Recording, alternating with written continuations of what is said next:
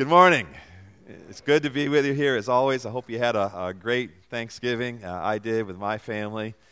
I told you last week we go around the table and we share things we're thankful for. And my little 4-year-old granddaughter, my oldest granddaughter, I said, Annalise, what are you thankful for? And she goes, I'm thankful for God. So praise the Lord. I love to hear it out of the mouths of babes. For the last 2 weeks and concluding today, we've been looking at major Bible prophecies and end times prophecy. We're not talking explicitly about the return of Christ, although obviously the two things are very, very closely related. Jesus is coming soon, and we're going to talk today about this end times event we've been talking about, and maybe that's coming soon. And if that's coming soon, then Jesus, we know, is coming soon. If you haven't been here the last 2 weeks again, or either of the last 2 Sundays, I encourage you to go onto the church website and listen to the messages there. You may be a little bit lost today, but hopefully you can put it together as you listen to these other things that we're going to talk about today. One thing we know for sure is that this world is not going to last forever. Now, for our entire lives, there's always been one more day, one more week, one more month, one more year, and there's just this sense, that things are going to just keep on going, more or less the way they always have, for as far out into the future as we can imagine. That's the way the whole world thinks, but it's not true. Okay, all of history is on a collision course with the end, and it's later than we think. Now, I kind of think of looking through an hourglass, and just imagine if all you could see was the bottom half of that hourglass, if there was a piece of paper or something wrapped around that top half. And you can see how much sand has gone through the hourglass. You can see what has transpired already, but you really have no way of knowing what's yet to come. And maybe, even now, the last grains of sand are getting just about ready to drop through to the end. Now, we've been studying the war of Gog and Magog. It's in Ezekiel chapter 38 and 39. If you want to have your Bible open there, we'll be looking at passages all over in there. And we've compared what biblical prophecy tells us with what we see going on in the world today. And the overwhelming conclusion, in my mind at least, is that it's coming soon. The stage has been set for this coming war.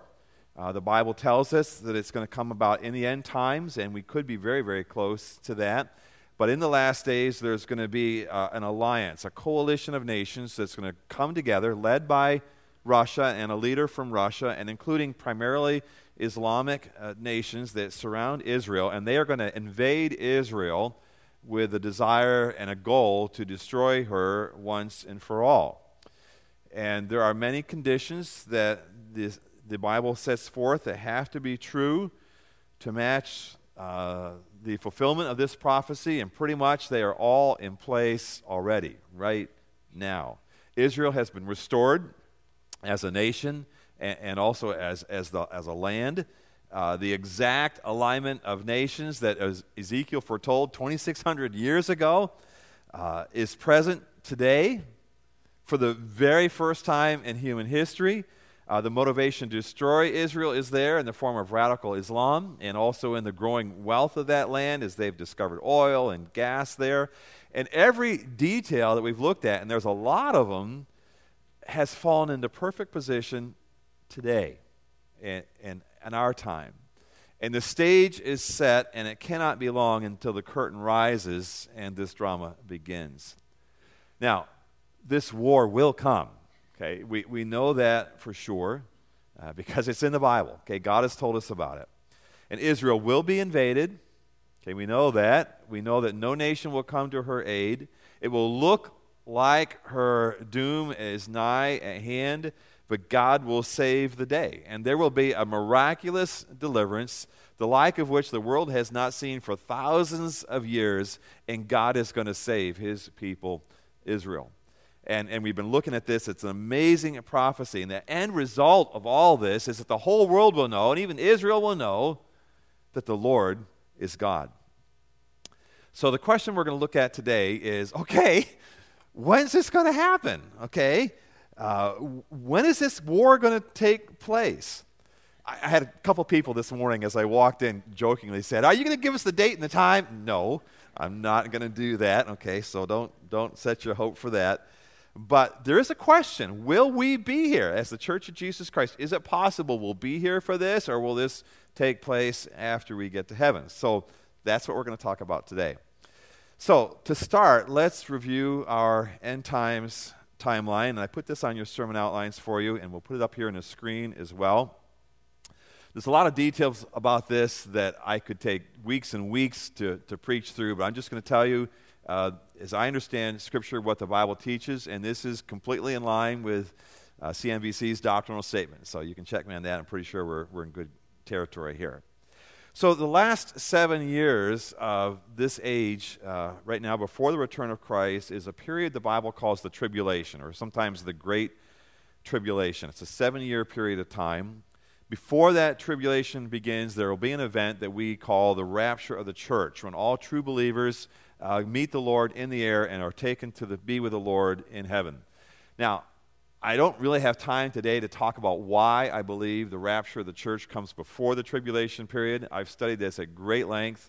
I am completely convinced from Scripture that is what the Scriptures teach. We could talk about that another time if there's ever a chance. But sometime after the rapture of the church, there's a man coming who the Bible calls the Antichrist. And the Antichrist will make a covenant, a 7-year covenant with Israel that is actually what marks the beginning of the tribulation period. And for the first 3.5 years of the tribulation period, he will honor that covenant, but then he actually breaks his treaty, according to Scripture, in the middle of that period of time, precisely at the 3.5-year mark, and unleashes a persecution against Israel such as the world has never known.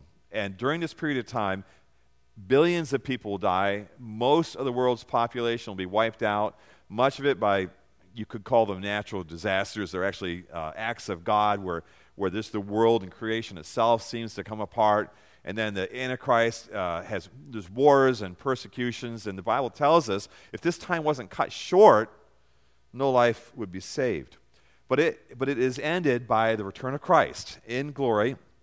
And then he will set up his kingdom on earth. He will usher in a 1,000-year period of peace and blessing known as the millennium. The Bible talks a lot about this. So we are living right now on the far left end of this timeline, very close perhaps. We don't know exactly how close, but possibly very, very close to the rapture of the church. So for the question for today is, where on this timeline does this war of Gog and Magog take place? Now, there are several possibilities, and I'm going to talk this morning about the different views and why I hold to one perspective, but I'll give them all to you. One possibility for the timing of this war is that it will come during the tribulation. And if that is so, it would have to happen during the first half of the tribulation, because the second half very much is not a time of peace and safety for Israel, as Ezekiel says it will be. And those Bible scholars who put the war here usually put it right before the end of that 3.5 years, right close to the midpoint. So looking at your timeline again, then if you take that view, it would be right where that blue star is there on the timeline. Now, remember last week we talked about a couple nations that are notably absent, and one of them is Iraq. Okay, they're not listed as being part of this attack against Israel. If this perspective is right, it would explain why Iraq's not part of that, because the Antichrist is going to set up his headquarters, the capital of the world, in Babylon, which is in Iraq. Okay, and of course he's honoring his peace treaty with Israel, so maybe that's why, at least for Iraq, they're not part of this war. Another possibility is that the war could happen between the rapture and the start of the tribulation.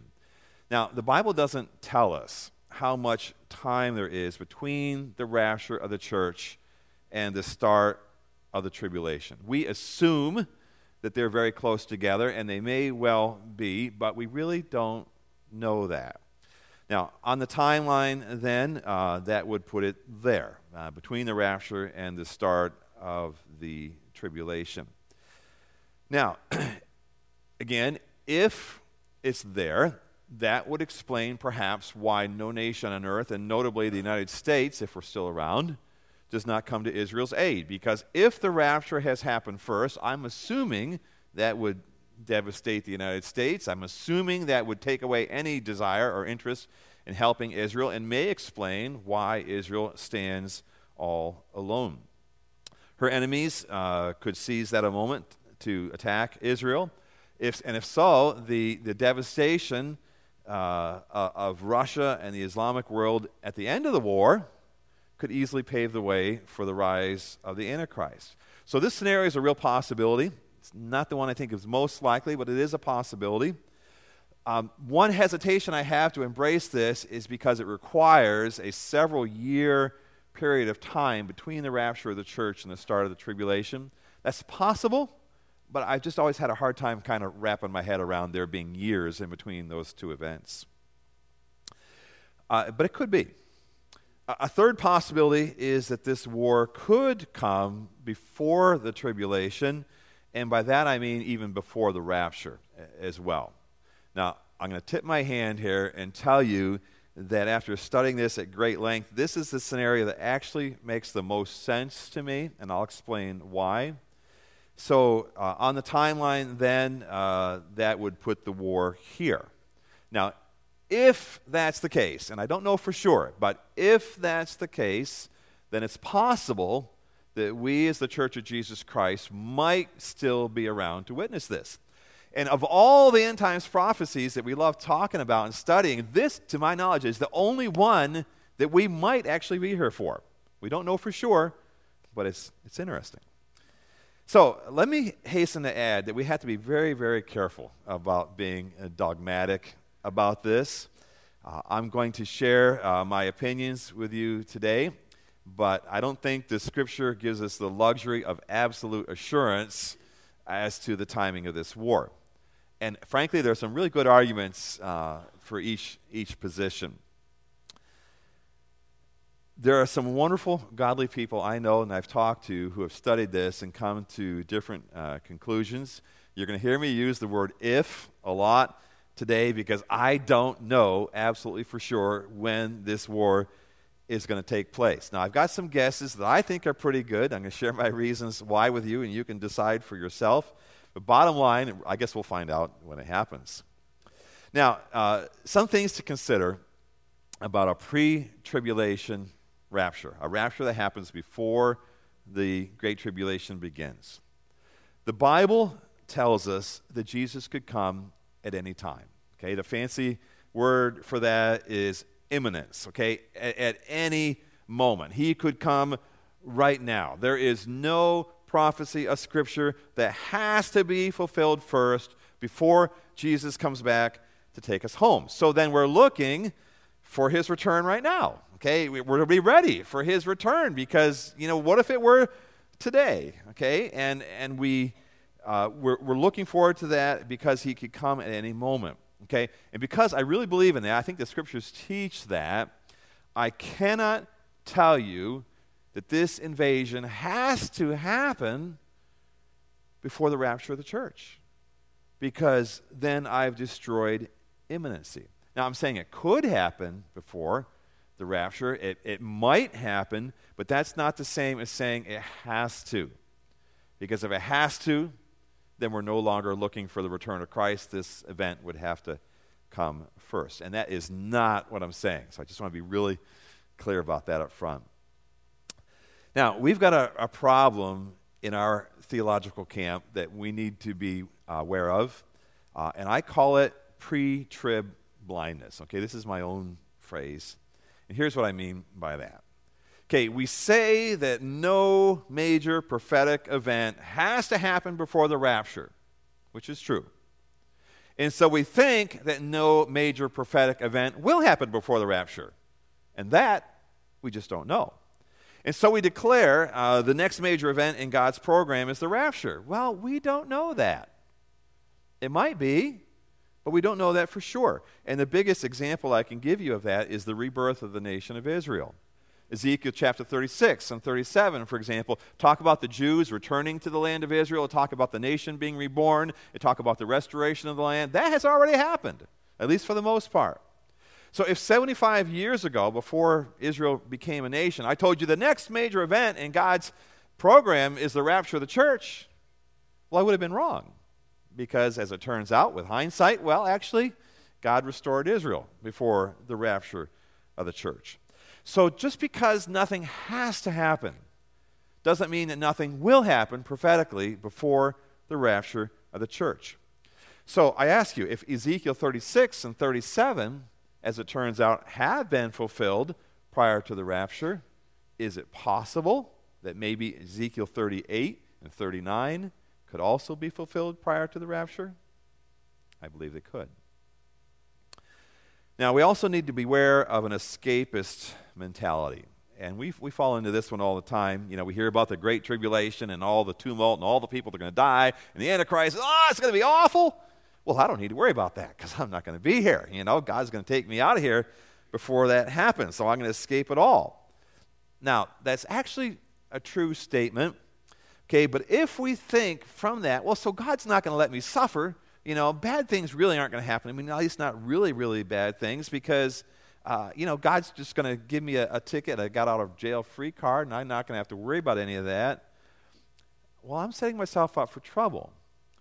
And you try talking to Christians in North Korea, okay, or Sudan, you know, that you're not going to have to worry about trial and trouble and tribulation.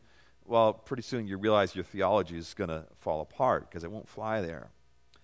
Now, our wishful thinking has us going straight from our lives of comfort here to our home in glory there with no possibility of major suffering in between. And the Bible does not teach that. Frankly, I'm concerned that we're soft. And I'll certainly include myself in that concern. Most of us, and maybe there's some exceptions, but most of us have really never had it really that rough in our lives. And if genuine persecution were to come our way, and it could, I fear that maybe we're not ready. And I love our nation, but I look at what's happening in our nation, and it looks to me like the possibility of real persecution of Christians is closer all the time. In fact, in some ways, it's already happening. And if we're so soft, I wonder if we'll be able to handle it. You know, as we talk about this war, one possibility of why the United States, for example, doesn't show up to defend Israel when they're attacked, maybe we're not here. You know, maybe we've been wiped out. You know, maybe we've been defeated by an enemy, or maybe we just simply collapsed from within, which that could happen. Okay, that could happen. What we do know is that trouble is coming upon the world, and we best prepare our hearts to be ready. Okay, so what clues do we have about the timing of this war? Well, the Bible tells us that it will occur in the latter years. Ezekiel chapter 38, verse 8, if you look at there, it says, "After many days you will be summoned. In the latter years you will come into the land." Now, there's no debate, to my knowledge, that this is referring to the end times. Okay, this war has never happened before. Almost all evangelical leaders that I've studied, at least, they all consider this an end times event. Okay, but what there is debate over is precisely what is meant by the phrase "in the latter years." Now, one view is that this means during the tribulation. And some well-respected scholars say that this phrase in other places in Scripture has a very specific reference to that 7-year tribulation period. And so they look at other places where it does mean that, and based on that, they say, well, that's what it means here. He's talking about the Great Tribulation. Now, another view is that this could mean any time near the end of the age. In other words, it might include some of the years right before the tribulation begins.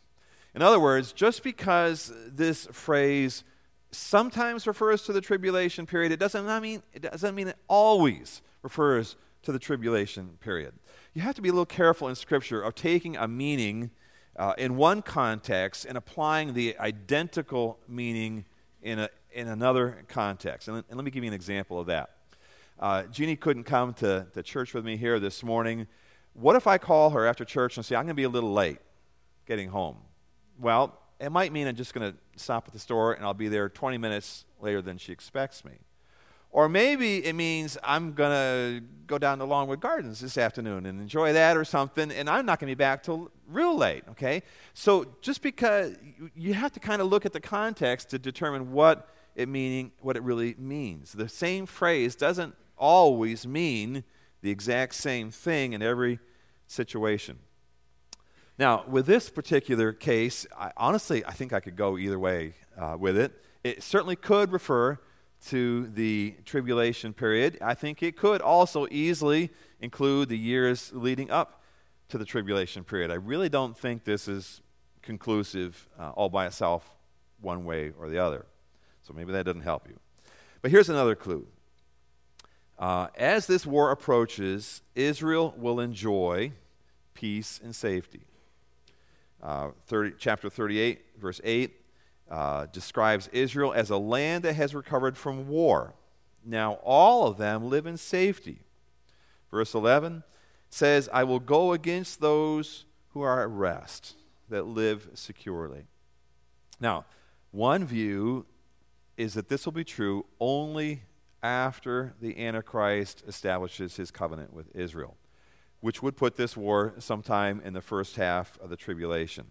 And in support of that, they say, Israel has always been on the alert because of her Arab neighbors. She has never really been able to let her guard down. The leaders of Iran, for example, are constantly spouting off about wiping Israel off the map. The Palestinian question has been going on for years. Everybody's always tried to solve it. President Trump wants to solve it. He won't, I don't think. Okay, I wish he could, but I don't think he will.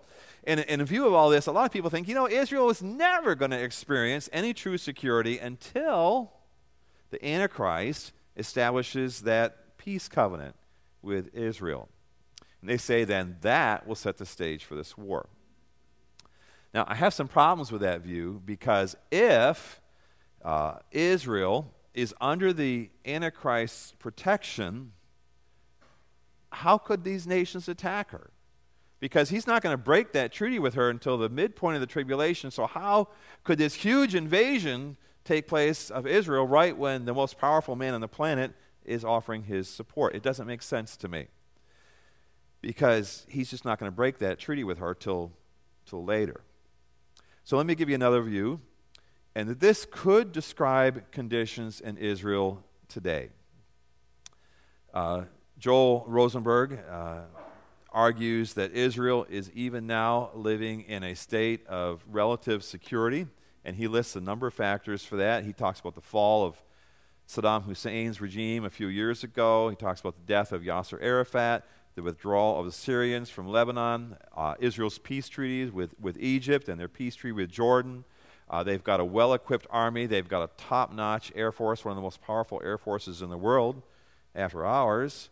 Okay, they've got an effective missile defense system. They've got a strong economy. They've got a strong relationship with the United States.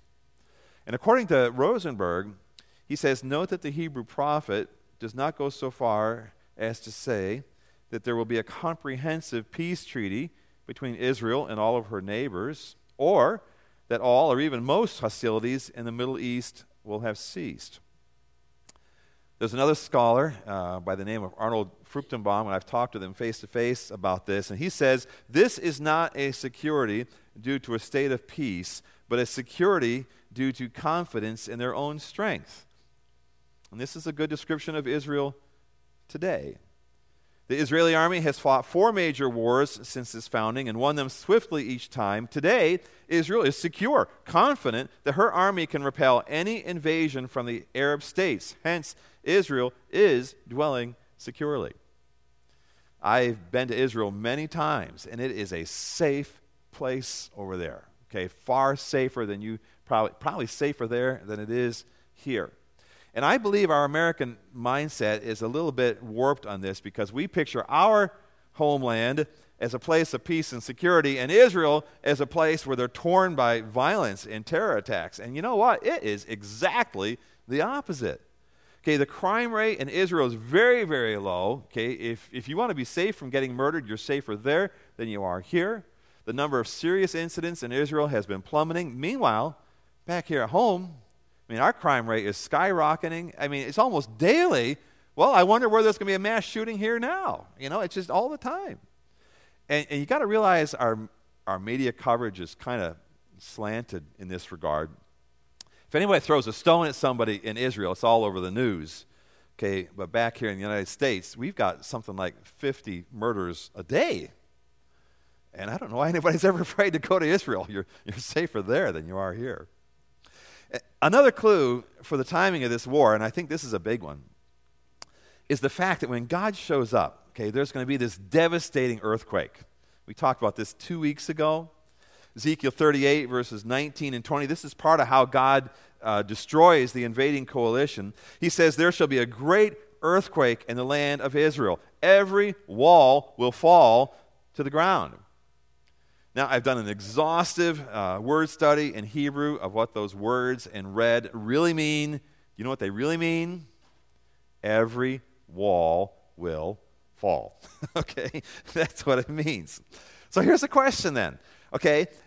If it's still standing at that time, what would that do to that dome of the rock up there in the Temple Mount? Well, you figure it out. Every wall will fall.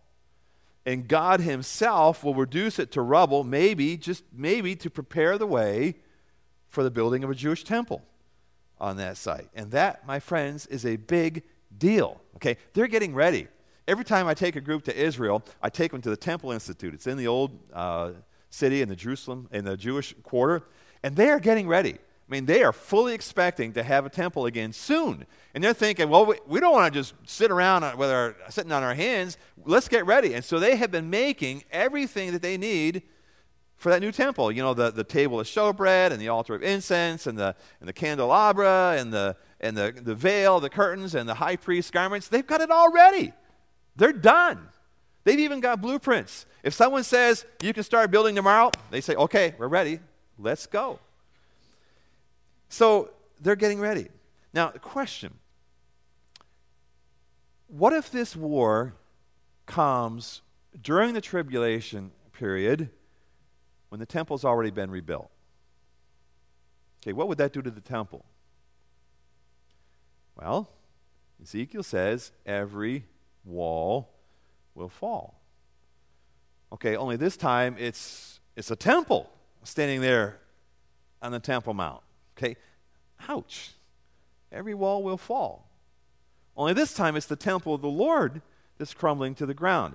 Now that's a problem, because precisely at the midpoint of the tribulation, which would have to be after this war, the Antichrist is going to go into that temple and he's going to say, hey guys, you've been worshiping somebody else? It's me now. He's going to set up this thing called the Abomination of Desolation, probably a statue of himself. And he's going to say, okay, everybody, worship me now. And where is he going to do it? He's going to do it in the temple, which is there at the midpoint. Now, how's he going to do that if that temple has just been reduced to a pile of rubble? So to me, this is a pretty strong argument that this war is going to come earlier, okay, before the tribulation begins. Now, it's not taught in this passage, but you need to realize that a terrible persecution of the Jews begins at the midpoint of the tribulation.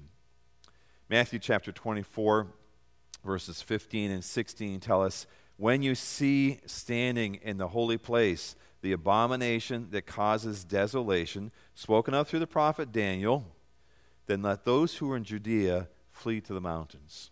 For then there will be a great distress, unequaled from the beginning of the world until now, and never to be equaled again. And from that point on, okay, from mid-tribulation on, Jews will be fleeing for their lives. Okay, and this is an important point to understand as we seek to place this war on our timeline. because at mid-tribulation, the peace in Israel is shattered. Any Jew caught running around after that will pay the price with their own life. And Jesus said, when you see that happen, don't even go back inside and get your coat. Just get out of there as fast as you can. And if they don't, they're probably going to get caught by the Antichrist and his forces and probably going to be killed. Now, question. Would Antichrist persecute Israel immediately after God had just powerfully delivered them? Now, think about it, okay? Remember 2 weeks ago we talked about, the hail and the earthquake and the infighting and the plague and even fire and brimstone coming from heaven. It wipes out all these invaders and the whole world looks on and goes, oh my goodness, the Lord is God. Okay? And their dead bodies are lying unburied all over the mountains of Israel and the whole world looks on in awe and fear. Is that the moment that Antichrist would choose to launch yet another attack against the Jews? Now think about it. Fire and brimstone devoured them all. Okay, are you ready to jump in and attack them again? Not me. I saw what just happened. I'm not going to do that. Now, I know the Antichrist is one pretty bad dude, but he's not stupid, okay? So it makes sense to me that maybe a few years would go by first. We've got such short memories. Let people kind of forget about this, and then to begin attacking the Jews. So it doesn't really make sense to me that this persecution would come right on the heels of their greatest deliverance. Another question, why would God deliver Israel right before her greatest persecution ever? I mean, why would you deliver them 1 minute and then throw them into the fire the next? But if this war comes near the end of the first half of the Great Tribulation, that's exactly what happens. And it doesn't quite make sense to me. Now here's another big clue. Okay, it's going to take 7 years to burn the weapons. Ezekiel 39, verse 9, says, Israel will go out and use the weapons for fuel and burn them up. For 7 years they will use them for fuel. Okay, now a couple questions here. First of all, what kind of weapons are these? Now our passage talks about bows and arrows and swords and shields. And I think, okay, the world used to use those kind of weapons, but not so much anymore. Are we really talking about these kind of ancient weapons? Well, it could be. If you think about it, modern militaries run on oil. What if there's been some kind of oil crisis and it would maybe force the armies to go back to ancient weapons? Maybe there's been some kind of electromagnetic pulse bomb or something that has basically rendered every piece of modern weaponry useless. I don't know. Okay, but I wouldn't rule out that this is referring to modern weapons either. Think about it. Now, if you lived in Ezekiel's day, what word would you use to describe a gun? Had they even any concept of that? Or a tank? Or an airplane? Or a missile? How would they didn't even have the vocabulary to describe those things. So maybe Ezekiel was just simply talking about their weaponry, using all the language he had, which the people would at least have understood what he's talking about, and maybe that's what he meant. Had an interesting conversation after church last Sunday, too, about the fact that, you know what? I think of these weapons always made out of metal, but you know what? You can make a gun out of plastic. If you've got a 3D printer, you can print a working gun out of plastic nowadays, and it works. And plastic burns, okay? So, I don't know. But remember, whatever they are, it's going to take 7 years to burn these weapons up. So the question here is, when would there be time to accomplish this? So if this war takes place near the midpoint of the tribulation, how long have you got until Jesus comes back? Well, you've only got 3.5 years until he comes back. Now, I suppose you could keep on burning up these weapons on into the millennium, but again, that doesn't sound quite right to me. I think about Christ when he comes back, he's going to restore everything. It seems strange to me that for years, after Christ is here on earth, all these leftover weapons are laying all over the ground and they're still gathering up and burning them. Also, on top of that, okay, remember, what are the Jews doing during the second half of the tribulation? They're running for their lives, okay? They're not going to have too much leisure time to run around and gather up rifle stocks to make a campfire with, okay? So this is a real problem if you put this war any place near the midpoint of the tribulation. As I understand it, it seems to me you've got to have at least 7 years of relative peace and quiet before everything breaks loose in order to burn up this stuff. And that would put it probably at least 3.5 years before the start of the tribulation. Now, another clue. It's going to take 7 months to bury the dead. Ezekiel 39, verse 12 says, "For 7 months the house of Israel will be burying them in order to cleanse the land." All right, question. Why bother with this? Okay, all these dead bodies, they're laying all over the mountains of Israel. Well, the answer is right there in the verse. Okay, this is to cleanse the land. Unburied bodies defile the land. And if you're a Jew living in the land of Israel, you don't want your land to be defiled. That land is precious to them. It always has been. So you're going to clean it up. Now, question. What does that tell us then about the conditions after this war? Well, it tells you the Jews are still living there, okay, and they're living in relative peace. And they've got freedom to wander around the land and clean up all these dead bodies that are laying there and cleanse the land. But again, if this war takes place right before the midpoint of the tribulation, that's impossible, okay? If you're fleeing for your life, you're not going to wander around the mountains of Israel looking to see if there's any bones left behind that you can bury. You don't have time for that. So at the very least, again, if this war takes place during the tribulation, it's got to be over at least, from this clue, at least 7 months before the midpoint. All right, let's consider just a few implications of this war.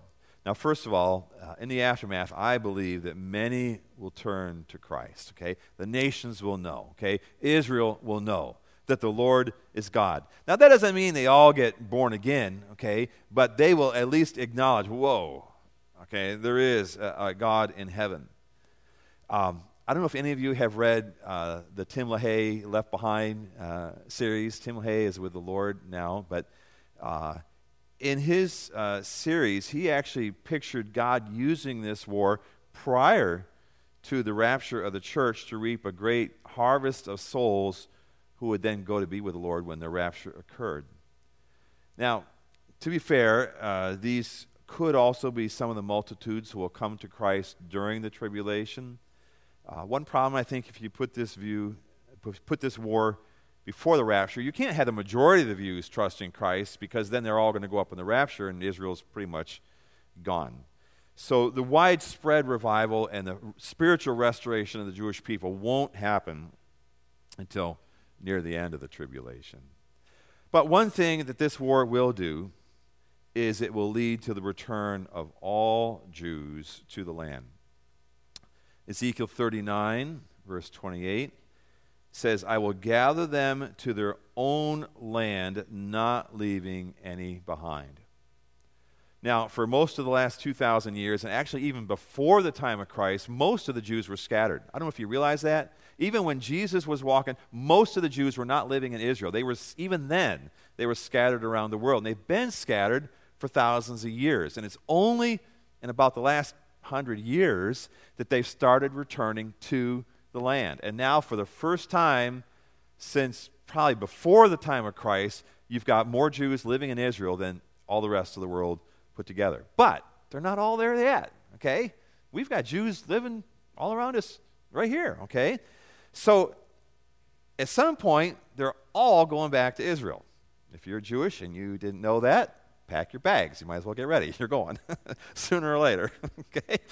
But does this happen before the tribulation, or does it happen during it? Does it happen right before the absolute worst persecution begins? Here again, it just makes more sense to me that God is going to orchestrate this to happen earlier, before all this takes place, before the tribulation takes place. Now, okay, this next one is a big one.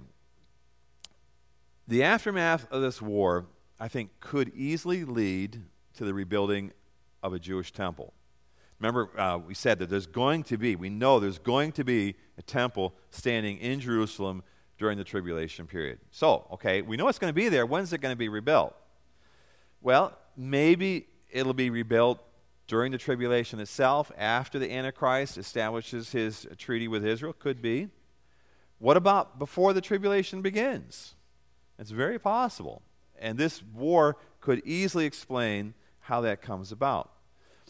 If this war, keep using that word if this war happens before the tribulation, you got the Dome of the Rock reduced to a pile of rubble by that earthquake, you got the powers of Islam subdued, maybe even wiped out, and you've got Jews turning their hearts back to God. They've already got everything ready. What do you think they're going to do? Now's our chance. Let's build this temple. And it doesn't strike me as a random coincidence that when you turn the page from Ezekiel 39, you come to Ezekiel chapter 40, which there to the end of the book talks about a future temple. Now, I think actually he's probably talking there about the millennial temple, but I know they're getting ready right now, and that one excites me. I'm going to be there again in the spring, and it's so fun for me to see this stuff and realize they don't understand all of Scripture that we do, but they have plans to build a temple, and Scripture tells me sooner or later they're going to succeed. And it could be there before we know it. I'm kind of rooting for this to take place ahead of time because I would love to take a tour to Israel and go visit the new temple. Wouldn't that be fun? You got to sign up for that trip. Now, with all this happening, it could lead to the Antichrist treaty with Israel. And I'm speculating a little bit, so just bear with me. Okay, Russia would be wiped out, the Muslims pretty much wiped out, and it sounds to me like a pretty good time to put forward a peace treaty with Israel that the world might be ready to accept. And the world of Islam, of course, would be licking its wounds after this war, and maybe he could pull this off. And it could then clear the way for the Antichrist's rise to power because Russia's gone. Okay, the Muslim world is devastated. There's a power vacuum that aches to be filled, and that could be precisely when the Antichrist rises to fill it. So what's next? I can't really say for sure. Okay, it might be the rapture. I mean, I am looking forward to the rapture. There's been many days I said, oh, Jesus, this would be a good day. Have you had days like that? Okay. Yeah, we're looking for his return, and it could be the very next thing. Or maybe the rapture will come after some of these other events, and we're already up in heaven. Maybe we'll get to see it. Of all the end times prophecies that we study, this is the only one that we might be around to witness, which is, I think, a good reason why we need to understand it. Just imagine that all these things actually happen, and you go, oh yeah, I know all about that. Okay, the Bible already told us. Okay, I think we should be prepared. But I go back to that hourglass, and like we can't see the top. We don't really know how much sand is left. And maybe the last few grains of sand are just getting ready to come down. I don't really know. I look at the world around me and I think, man alive, we have got to be getting close. So if this war is close, what about the return of Christ? What about the rapture of the church? Yeah, it's all got to be close. Now, I can't leave this subject without exhorting you to get right with God, okay? You may have been going to church for a long time, but that doesn't mean your heart is right with him. Maybe you're not saved yet. Maybe you don't really have a right relationship with God. Going to church isn't what's required of God to have a right relationship with him.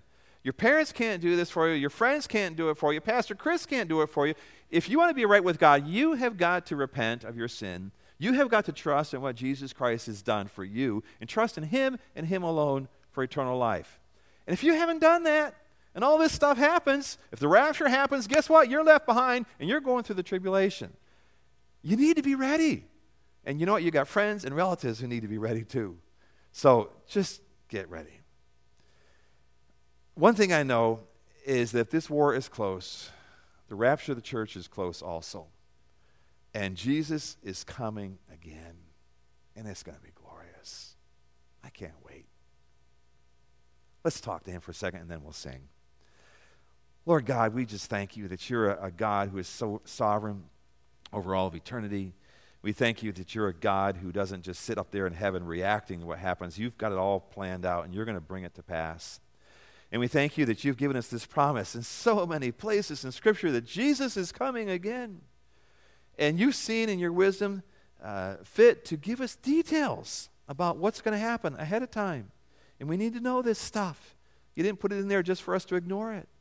And so, Lord, we pray that you would prepare our hearts, that we'd make sure we're ready, that we'd be doing everything we can to help those around us get ready. Because, Lord Jesus, we know you're coming again, and we look forward to that day. We pray in your own precious name.